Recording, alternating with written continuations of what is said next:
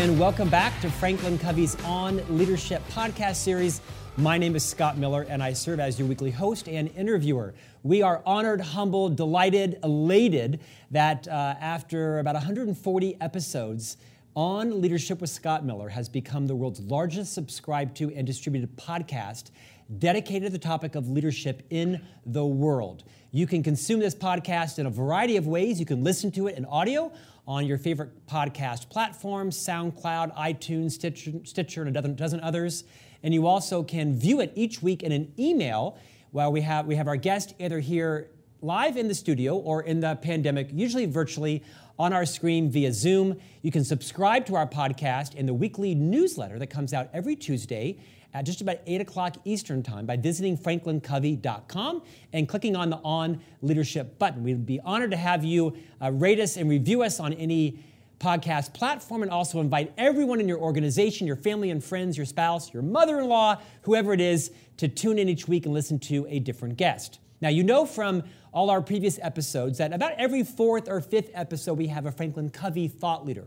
Someone like Chris McChesney, Corey Kogan, Lena Renee, Pamela Fuller, Stephen M.R. Covey.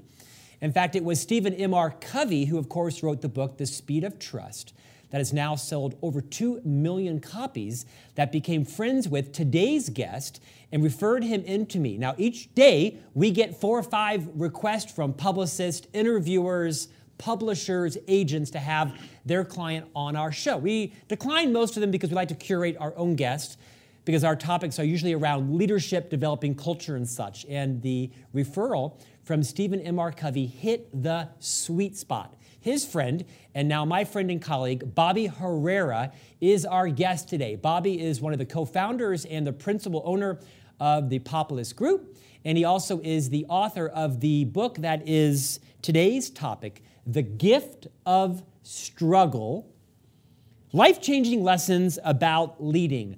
Bobby Herrera, welcome today to On Leadership from your farm in the northwest of the U.S. Hail the underdog, Scott. Great to see you. Great to see you, Bobby.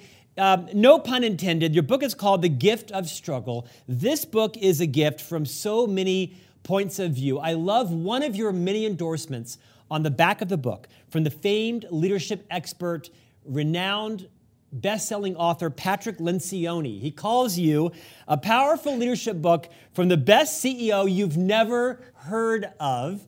I followed your career for some time now. I told you off camera that it took me several weeks to actually make it through your book, because every 2 or 3 pages I had to stop and go do something you'd inspired me to do. And you know what? I got a couple of chops in terms of years and reps on being a leader. Wrote a few books myself, read a few books from the set. But you really inspired me back to some basics of what it's like to be a great leader. Before we talk about the role of leadership, Bobby, I'd love it if you take a few moments and reintroduce yourself to our guests and viewers, a bit about who you are, what the Populist Group does, and a little bit of kind of what your own leadership journey has been like. Yeah, wonderful. Well, first, thanks for the kind words, Scott. I appreciate it. Those are very kind words from Patrick. I'm a student of struggle. I'm a small town kid from southeast New Mexico. I'm one of 13, number 11, so I still eat with my elbows on the table. And I raised my hand when I was 18 to join the Army. I'm a proud Army veteran, and those lessons have helped carry much of my journey throughout my life. And, you know, after a few professional chapters, I started my entrepreneurial journey in 2002. I often call the first 5 years of that chapter the most fun I never want to have again. Learned a lot of lessons, many of them I share. And I've been building a story and narrating a story with my organization now for, it'll be 18 years on September 9th. So I think technically that makes us, a senior in high school. But I often say that we flunked at least 3 or 4 times. So we're just a really big junior high student, and we're learning. Populist Group is my wonderful community. At our core, we're building something bigger than ourselves, and we're maniacal about our culture and building trust. And the problem we solve for the world is really simple. We help organizations out there manage their non-permanent workforce. And most organizations have a great grip on their permanent workforce, but when it comes to their non-permanent workforce, it can be a a big mess for them. We help them untangle it, help them better manage it, help them make better decisions around it. And we've been narrating a story around solving that problem now for, like I said, almost 18 years. Bobby, you delicately dropped the phrase, you're a student of struggle. What does that mean? Well, in English, Scott, it means that, my leadership philosophy is really simple in that we all struggle, but every struggle teaches us something. That's the gift. And leadership is sharing those gifts. And that's a philosophy that I've been building on for many, many years. Growing up in, my family story, struggle was the only consistent theme that we had, for all my formidable chapters. And for many years before I had some wonderful moments that happened for me, I didn't think I would ever check what I call the ultimate box, Scott, and that is, will my story matter? Because I didn't think that I would ever escape that narrative. And, fortunately, I was able to reframe my view on life after some formidable experiences that I've shared in many of my storytelling. And, I've built my whole climb in leadership and my life around that philosophy that every struggle teaches us something. And when we really mine for the gift and start sharing it, like that's what makes my heart sing. And I've been very, very fortunate to be able to live that imperfectly, albeit, but that's how I've been living my life for many, many years. Bobby, I'm going to have you teach and reteach our audience and listeners today some very valuable leadership lessons that you and I have both learned, sometimes through the same similar struggle, vulnerability, and mess.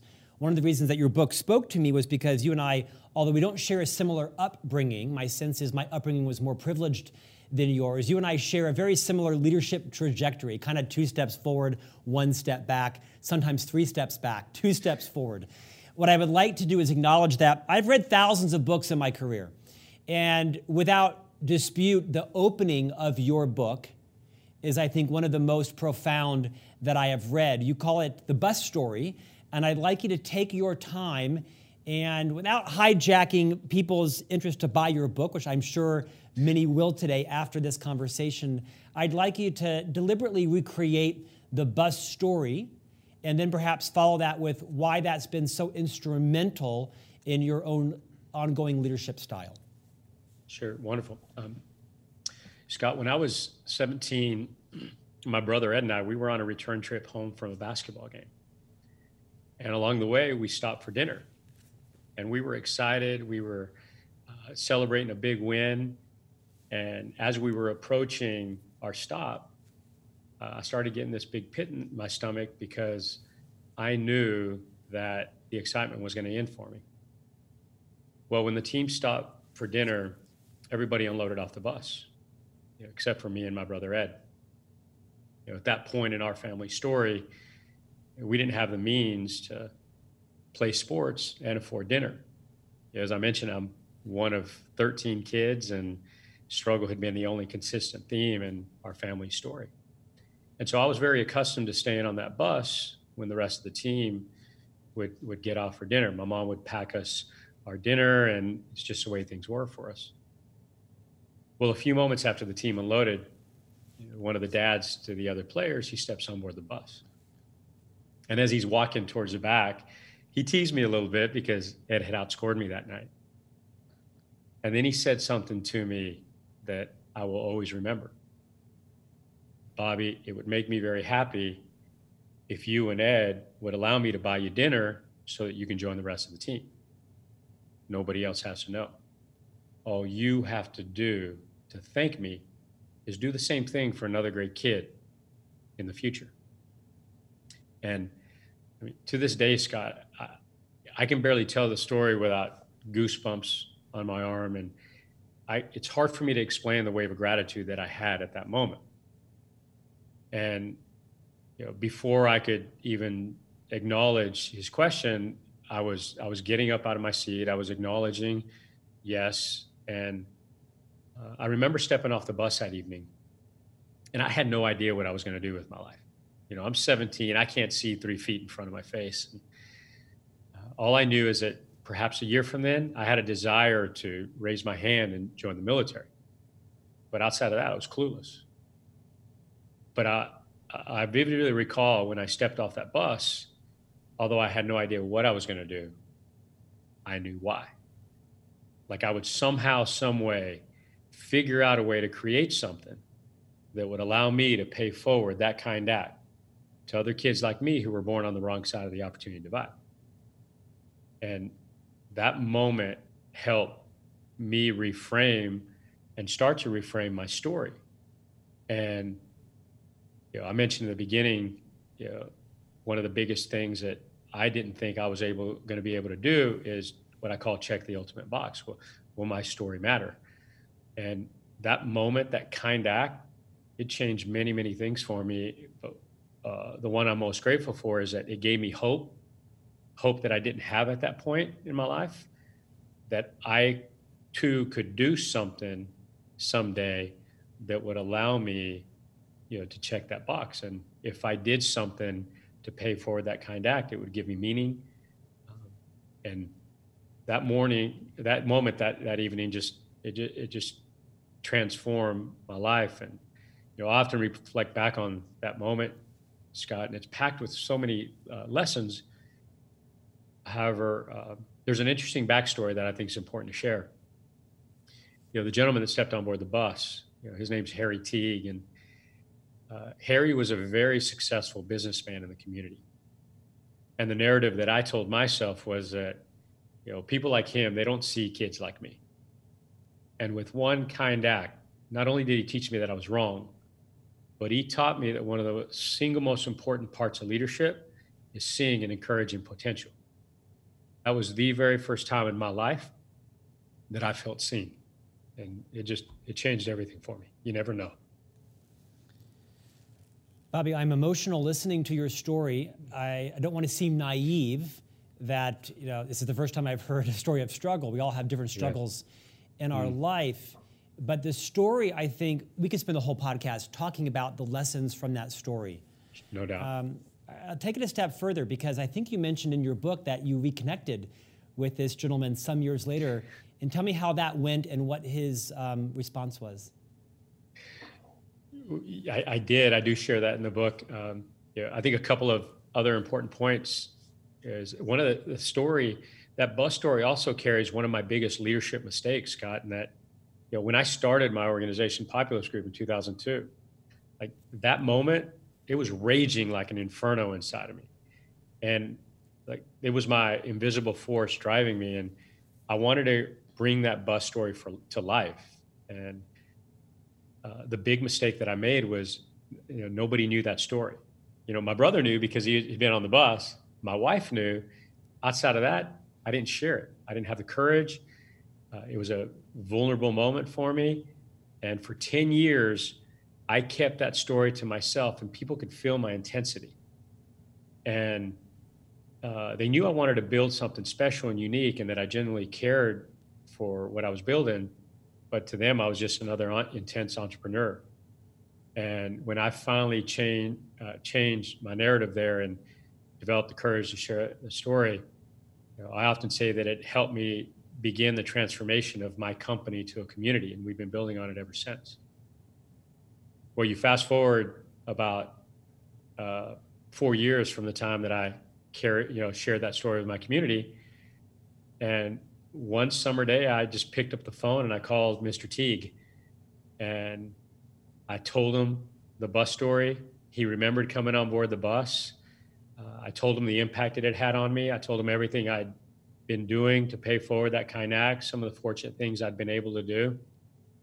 And it was a very special moment for us. And a few days later, I get a note from Harry, and in his note he says, Bobby, thank you for calling me. Thank you for sharing the bus story. I don't mind sharing the many tears that I shed during and after that call. You made me feel like my life had mattered. And I treasure that note. I'm so grateful that I reached out to him. And last year when I launched The Gift of Struggle, I had a big speaking engagement for the launch in Detroit, and we had a very fortunate crowd. And I didn't tell a soul that I was going to fly Mr. Teague and his wife in. And I did something I'd been waiting 33 years to do. I hadn't seen him since I'd left for the military. And my brother and I bought him and his wife a meal, a lot better than the cheeseburger he bought me. And it was a very special day. And at the end of my storytelling session that night, I introduced Mr. Teague to a wonderful crowd there, and he got a raging standing ovation. It was a special moment. I wanted him to feel the impact he had made. Bobby, thank you for your vulnerability. I think one of the reasons why I invited you on is because this is the ultimate manifestation of what Dr. Stephen R. Covey popularized as being a transition figure in someone else's life. He talked and wrote and spoke frequently about how as leaders we have remarkable ability to influence people's lives, sometimes in what might seem to be the smallest ways that could have, really incalculable impact. You really bring to life this idea of being a transition figure. You have had some success around that. You've had some struggle around that. What I'd like to do for a moment is just remind everybody that you never know when you are perhaps putting an indelible imprint on someone. What advice would you leave people with on this part of the conversation around how to find that, how to recognize when that moment might be something that requires you to board the bus? Yeah, great question, Scott. I think what I've learned in my journey, specifically through that experience, is just as you said, you never know. And the power of that moment, what it really helped bring to light for me was a self-assessment that I've used to guide my journey. And it's a real simple question that I ask myself is, hey, who did I help feel seen today? And the power of seeing someone, like we come out of the womb wanting to have a voice, wanting to feel heard. And, I believe we all share basic desires, and that is, to fit in, to stand out, and to be a part of something bigger than ourselves. And often it's a very simple, kind act that can transform someone's trajectory like it did for me. And if we boil it down to that level of simplicity, it's simple to self-assess. It's been simple for me to self-assess, not as easy to live because we're human. But I would encourage leaders to perhaps, at the end of the day or the end of their week, just ask themselves, who did I help feel seen this week? And it will change your life. And more importantly, it could change the life of I call it some kid out there that may be feeling socially invisible like I did. Bobby, that is one of many stories in the book. I want you to share 3 or 4 more because they're, I think, very instructive in terms of us reflecting on our own leadership style. Share the story about how you have been promoted from a sales role into a fairly senior sales leadership role, as a director role. And at some juncture, you were called in and kind of called on the carpet and relieved of that role in a not so unceremonious style. Recreate that story, and what is the leadership lesson our audience can learn from that today? Yeah, well, the short version, Scott, is I had been put into a role that I wasn't ready for. And, fortunately, the organization that I was with at the time, they gave me more responsibility than I deserved, that I was ready for. And my performance over the next year being in that role, it proved that I wasn't ready for it. And I got called back to corporate, and as part of that discussion was demoted. And I remember the flight back. I was angry. I was in denial. I wasn't shocked. However, I was looking externally. And when I finally came to my wits, per se, after a short period of time, one of the things that I had been told during the demotion is, Bobby, you're not a very good business person. And that was eating at me.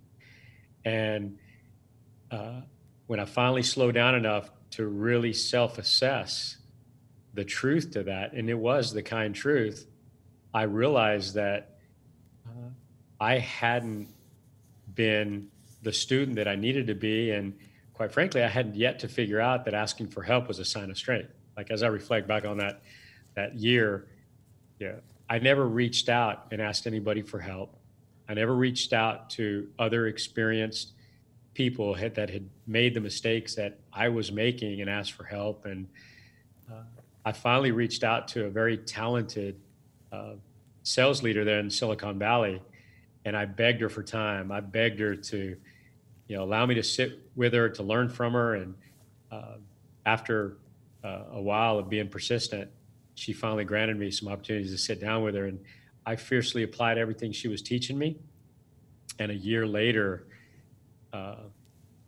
after I started that mentorship with that kind sales leader, she had been telling me everything I needed to hear, not what I wanted to hear, like a good mentor does. And it took me a couple of years to recover from that demotion and finally start building some depth to, things where I had gaps. And, it really brought to light for me that, it was me and it was the truth. And I needed to take more control of my story on how I was learning and who I was learning from. And it was a very valuable lesson that I haven't taken for granted since. I've digressed a few times because I'm human, yet it was a very formidable chapter of my professional climb.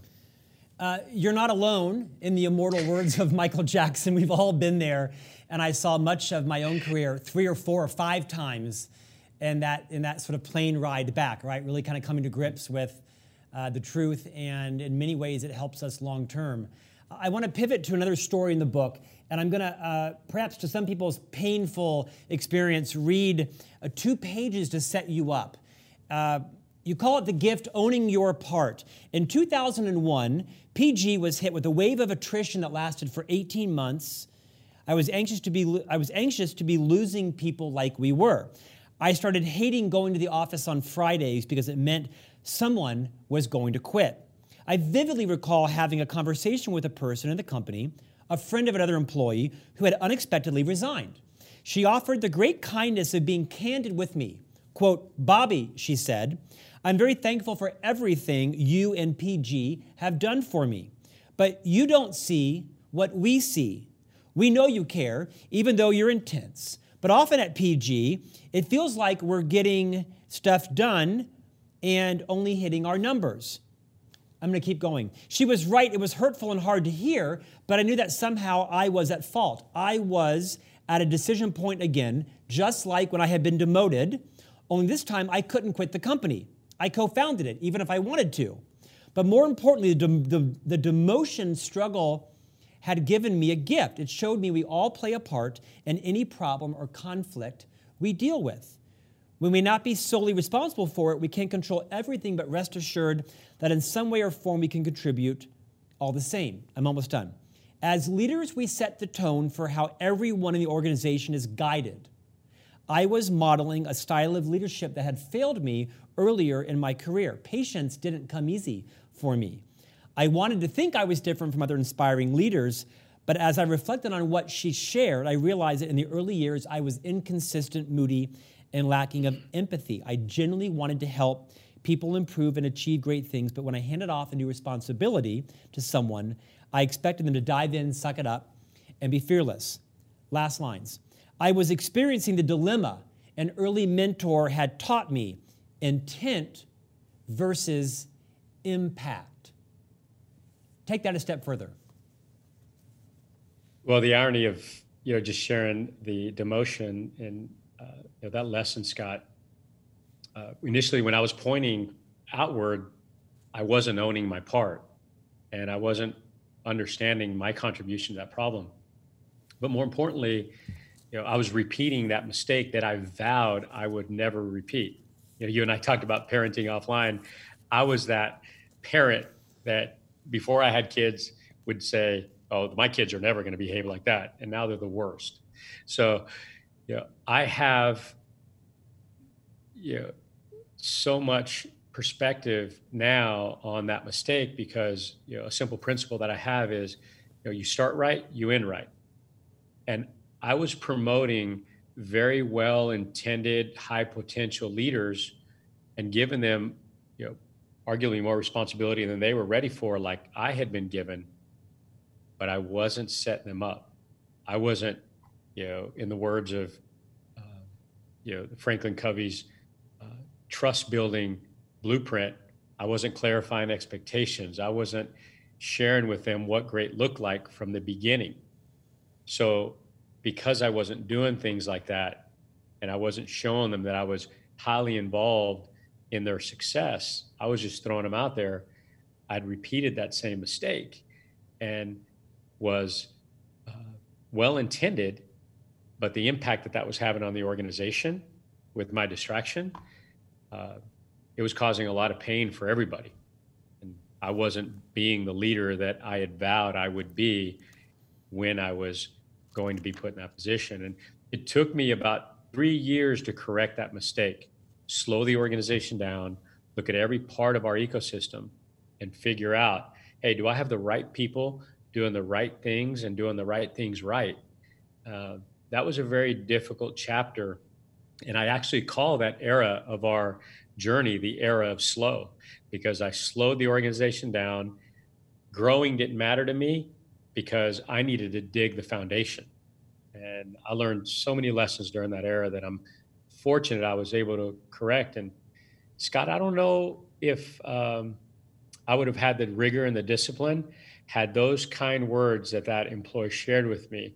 I mean, they just struck me to the core. And fortunately, I was humble enough to listen to it.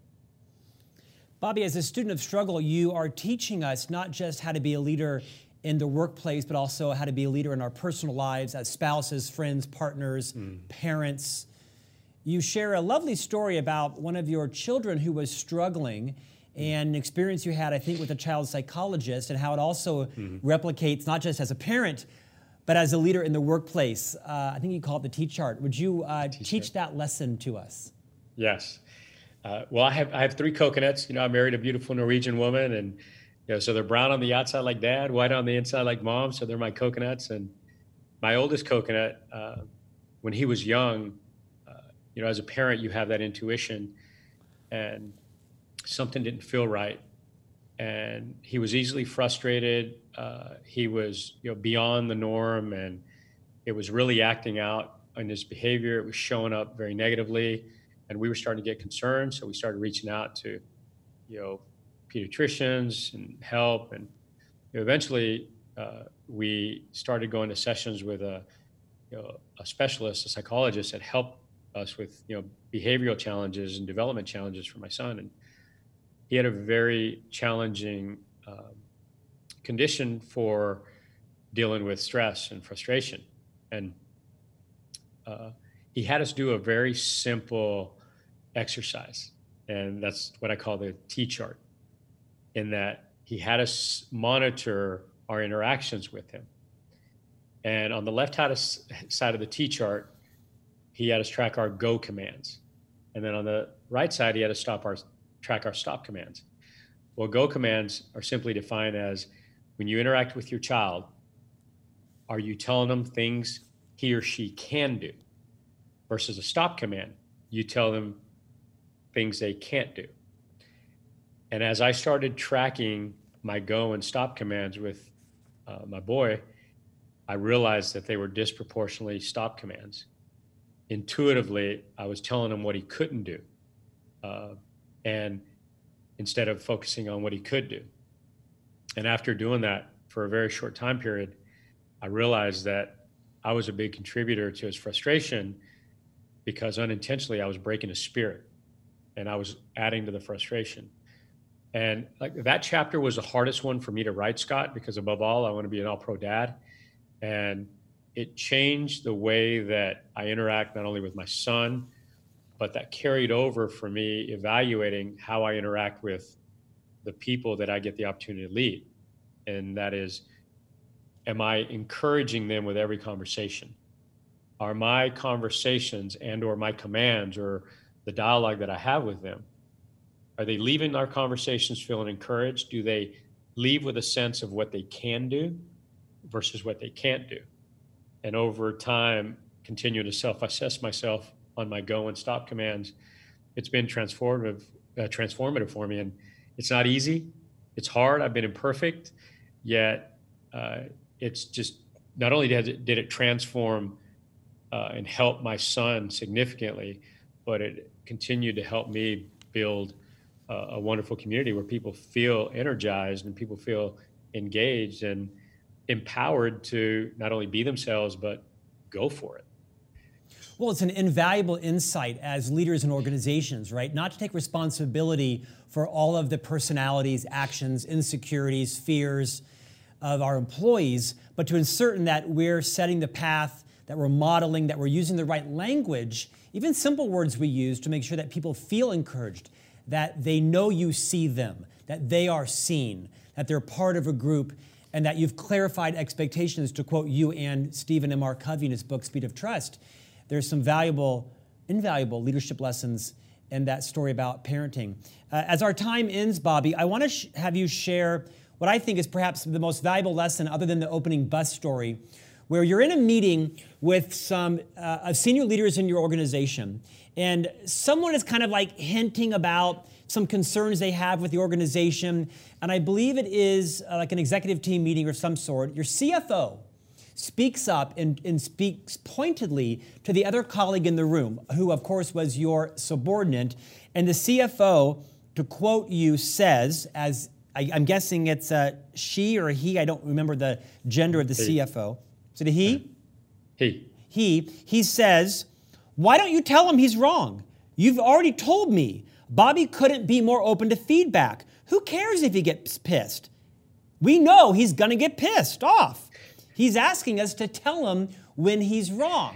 Now, there's so much to unpack there, because in one aspect, I'm guessing you have a fairly short fuse, you're very visceral, you wear your emotions on your sleeve, you created a culture unintentionally where perhaps people were lying to you or they weren't telling you the truth.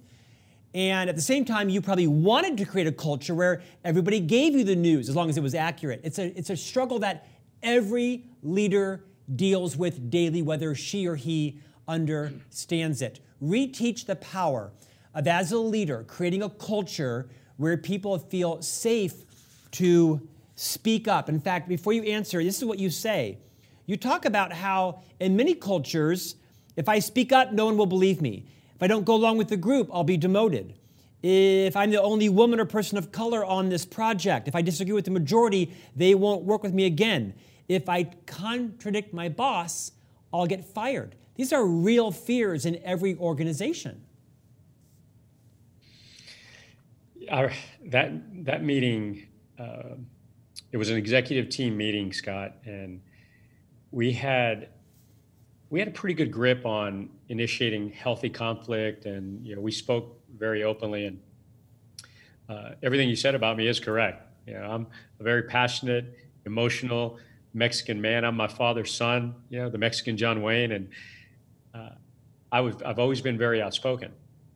And at that particular meeting, we were arguing about a highly sensitive strategic decision, not uncommon for executive meetings. And we had gotten to a point in the meeting where we had having conflict back and forth with this executive that wasn't speaking up. And there was inside, I could tell that he was still holding back a little bit. But when we finally got to what I thought was alignment, that's when my CFO just had enough, and he exploded. And he said, "Hey, just tell him he's wrong." I was like, "Why don't you just tell him? He'll listen to you." And he called him out there in front of everyone. And I remember sitting there listening to that back and forth. And he had this body language, and I looked at him and I said, "So, are you afraid to tell me?" And he said, "No, I'm not afraid." And he went on a little bit. Scott, all I heard was yes. Like his body language told me yes. And that moment was very formidable for me, because I realized that my words were, and my behavior in those meetings and some of the tweaks that I hadn't yet made, they were hurting us as an organization because we weren't allowing the truth to come to surface. And I hadn't yet created the safety and for them to know that you're on the payroll to tell me no, you're on the payroll to tell me when I'm wrong. And that was part of the go forward and the feed forward and the changes that I started making. And I call that, speaking from the heart. If I didn't create the safety for them to be able to speak freely, speak openly, without fear of repercussion, then I wasn't truly demonstrating to them that I had the level of openness that I believe is required in every healthy executive team. Bobby, I thought I was there, Scott, but I wasn't there. Bobby, I don't think there is a leader on the planet that would take pride or acknowledge that their strategy had resulted in creating a culture of fear where it wasn't safe to speak up. I often coach leaders to say, if you're finding that your team members are lying to you, that's not their fault, that's your fault. Because Amen. You've created a culture where it isn't safe to speak up and tell you the truth, whether it is about a readjusted pipeline or a revenue pipeline or a recalibrated production schedule. What advice would you give to leaders as right now they're listening intently and they're resonating with that meeting because they've had that same meeting, but they've missed the cues? What are some behaviors? What does the next conversation look like for a leader to acknowledge that they may well have created a culture unintentionally where there is a fear-based atmosphere, and they want to immediately undo that so that they can understand what's really happening in the organization so that they can make better, wiser, more productive decisions to lead the organization to a better place? What do they do differently? Well, even that meeting, Scott, what I did, like I immediately zoomed out and I did a deep excavation and I did a simple exercise. I went back and I just mentally recalled our meetings and my interactions with my team, both as a group and individually. And I asked myself this question: how many times in this self-assessment have they told me that I was wrong? Have they said no to me? Or have they openly disagreed with me? And there wasn't many examples that were coming to light for me. And that was all the truth that I needed to see. And so I continually do that. And I've tweaked my questions. I've tweaked the way that I do it. I've tweaked when I speak and how I speak in my meetings. And, those simple tweaks have had a profound impact on the safety that I've been able to create. And, asking for help is a sign of strength. And so what I started changing for myself was, how often I was actually going to my team and using language like, look, you're better than this than I am. This is your gift. It's not mine. What do you believe we should do here? Because I believe what I've been doing is wrong and we can do better. And so I started using that very intentional language, and it helped create a lot of safety. So perhaps there's an opportunity there for leaders to go through that assessment that I did and that continual assessment. And it's been very, not only therapeutic for me, but fulfilling for them, because I think both for us as a leader, when you do things like that, you show people that you want more for them than from them. And that's at the heart of leadership. Bobby, I don't typically timestamp these interviews because we're not quite sure when we're going to air them. We're taping this interview, happens to be on July 16th. Today is the date that Dr. Covey passed away as the result of a head injury from a bicycle accident nearly 10 years ago. But perhaps as important, it is the day after a fairly famous resignation from a member of the New York Times company. A woman by the name of Bari Weiss, and I hope I'm pronouncing her name right, just resigned within the last 48 hours. She wrote a fairly now popular, viral, multi-page resignation letter as she talked about the work culture she had experienced at the New York Times. Now, in full disclosure, I read the New York Times, I read the Wall Street Journal, I read things in between to keep myself well-informed and well-balanced. I'm not pro or con the New York Times. I am a subscriber and reader to it, and I don't believe that's also everything I read out of any media source. But I wanted to raise that because in her multi-page resignation letter, Bari Weiss, and I'll paraphrase, basically said, showing up for work should not require bravery. And she was talking about being a centrist at the New York Times and how she had been, in her terms, basically abused by members of the New York Times staff and had not been defended or protected from the leadership. This phrase is, it has silenced me. That showing up for work should not require bravery. You have biracial children, you're married to a Caucasian, you are a Mexican American, you're a member of the Latino community, you are the leader of a large organization, you have a strong voice, you are a best-selling author, you are a speaker, a coach, an advisor, you are a guest on many podcasts. What would you say to the world's leaders today on their role to make sure that it doesn't require bravery just to come to work?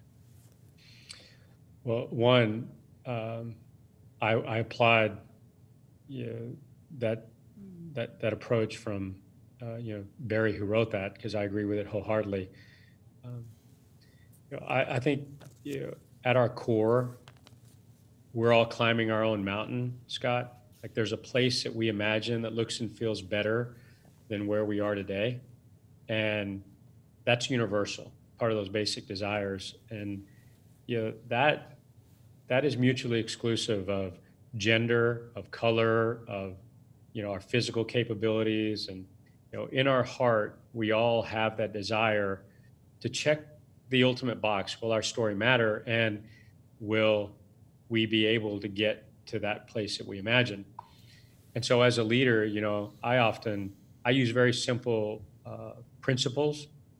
One of those is I reference in the book, the leadership chain is not the IQ chain.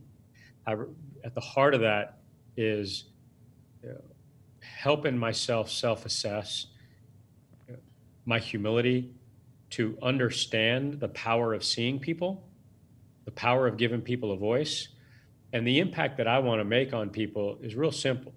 Like when I interact with them, I want them to feel like I want more for them than from them. And then, I sign my emails off with a very simple reminder, and that's give greater than take. And those principles are very easy for me to self-assess. And if there's those opportunities for the wonderful leaders and members of the audience to self-assess their interactions that way, you're going to be imperfect. Allow yourself space to be human. However, at the end of your story, you're going to want to check that box, and the people that you lead are no different. So, together is better. I call it climbing as one in our community, in our culture, and giving people that worthiness to be themselves. And my proudest symbol in our community, one of my proudest symbols, is we represent over 32 flags from all over the world of the type of our internal workforce. And every opportunity I get, I encourage them, hey, proudly wave that flag. And you were selected to be a part of our community. You have one day to be new. I tell people that. You have one day to be new, because on day 2, you were selected to make us better. So I need to hear from you. And we have to do those things consistently. It never ends. Bobby, I've taken a longer period of time today because I could listen to your wisdom a long time. I want you to send us off with the story of the wedding and your father. My dad, the Mexican John Wayne that I referenced earlier. I was on a business trip to Vancouver, British Columbia, one of my favorite cities. And while I was there, Scott, I got a call from my sister. And she says to me, Bobby, you need to come home. Dad's not going to make it. We don't think Dad's going to make it. And my heart just sunk. My dad had been fighting the battle of his life, 18-month, very harsh battle with tuberculosis. And we all knew the end was near. And it was late on a Tuesday night. And ironically, that Thursday, I was going to get on a plane to go to a wedding in Colorado Springs. Well, this call had changed everything. So early the next morning on Wednesday, I told my sister I was going to look into changing my plans. I decided to pick up the phone and call my dad. And I tell him, hey, Papi, hold on. I'm going to be there later tonight. I wanted to make sure I was there, in the end. he gave me this silent pause. And my dad was the king of the pregnant pause. And usually it was his signal to me that, son, you're about to make a choice that I disagree with. And so I was confused, Scott, because I just told him I was going to come home to see him. And then he asked me very calmly, he said, son, don't you have a wedding to go to in Colorado this weekend? I said, see, Papi, but my friend will understand. I'll be home as soon as I can. And another pregnant pause. And then he asked me, son, did you give him your word? And I just shook my head because I knew I was in for it. And I said, see, Papi, I gave him my word, but he'll totally understand. I started arguing. And then he says to me very calmly, he said, you can change your plans if you want. He said, but if you show up here at the hospital, I'm not letting you in the room. And that stubborn old man, I knew he meant it. And I'm arguing back and forth, but nothing was going to take him away from his stubborn stance. And so I reluctantly kept my plans. And the next day I get on that flight to Colorado. And it was the longest flight of my life, Scott. And I remember getting to Colorado Springs and, I check in the hotel. I call my dad. He reassures me he's going to be okay. And, ironically, I had a trip scheduled to go to New Mexico after the wedding to visit him anyway. And all weekend, I had this pit on my stomach. Like I made a choice I was going to regret forever. I'll never forgive myself if I'm not there, if he passes while I'm gone. And I went on, had a good time at the wedding and stuff. And that Sunday, I get to the hospital, and I remember walking in the hospital room, and I just had this silverback gorilla jump off my back because I got to see him. And I sat by his bed that whole next week, Scott, and I held his big calloused hand. And my dad was a magnificent storyteller. And when he had the energy, I would ask him to tell me a story because I knew it possibly was going to be the last time I got to hear his stories. And but this time I had a new story to tell him. Well, that Thursday, when I got to the hotel after I checked in on him, I went to meet up some friends, and I met this wonderful, place called the Golden Bee next to the hotel where the wedding was, and talking to a friend, catching him on old times, and up to the table comes this beautiful gray-eyed Norwegian girl, and all I remember was my friend saying, "Bobby, this is Rosalind," and I was like a nervous wreck inside, trying to keep my cool, and I'm telling my dad about this girl, and I'd never told my dad about a girl that I'd met before and had dated, and so I'm scared myself, and I'm begging my dad to hold on, and my dad, unfortunately, his story ended a few weeks after that, but 3 years after that moment, I married that girl, and I often tell people that my dad saved his best gift for last, and that gift was the courage to always choose the hardest right over the easiest wrong, and living our life that way, regardless of what's at stake, helps us build the trust, and it gives us the fulfilling, and life has a way of rewarding us beyond what we're expecting when we choose a life of honoring our word, because most of my dad's life, that's the only thing of value he had, and I'm forever grateful for that. And he saved his best gift for last for me, Scott. Bobby, your father's gift of storytelling lives strong in you. Your own student of struggle. Thank you for joining us. Bobby Herrera, CEO of the Populous Group, and the book that everyone is buying right now on Amazon as this airs. You got to make sure all your employees, all your friends, everybody in your life reads this book, especially the bus story, and decide how you are going to become a transition figure in someone else's life. The book is The Gift of Struggle, Life-Changing Lessons About Leading, from Bobby Herrera, the best CEO you've never heard of, according to Patrick Lencioni. Bobby, thank you for your time today. Hell the underdog, Scott. I'm a big fan of your mission. Thank you for all you do. It's been our pleasure. I'm going to leave you there. Thanks for joining us. We'll see you back here next week on another episode of On Leadership.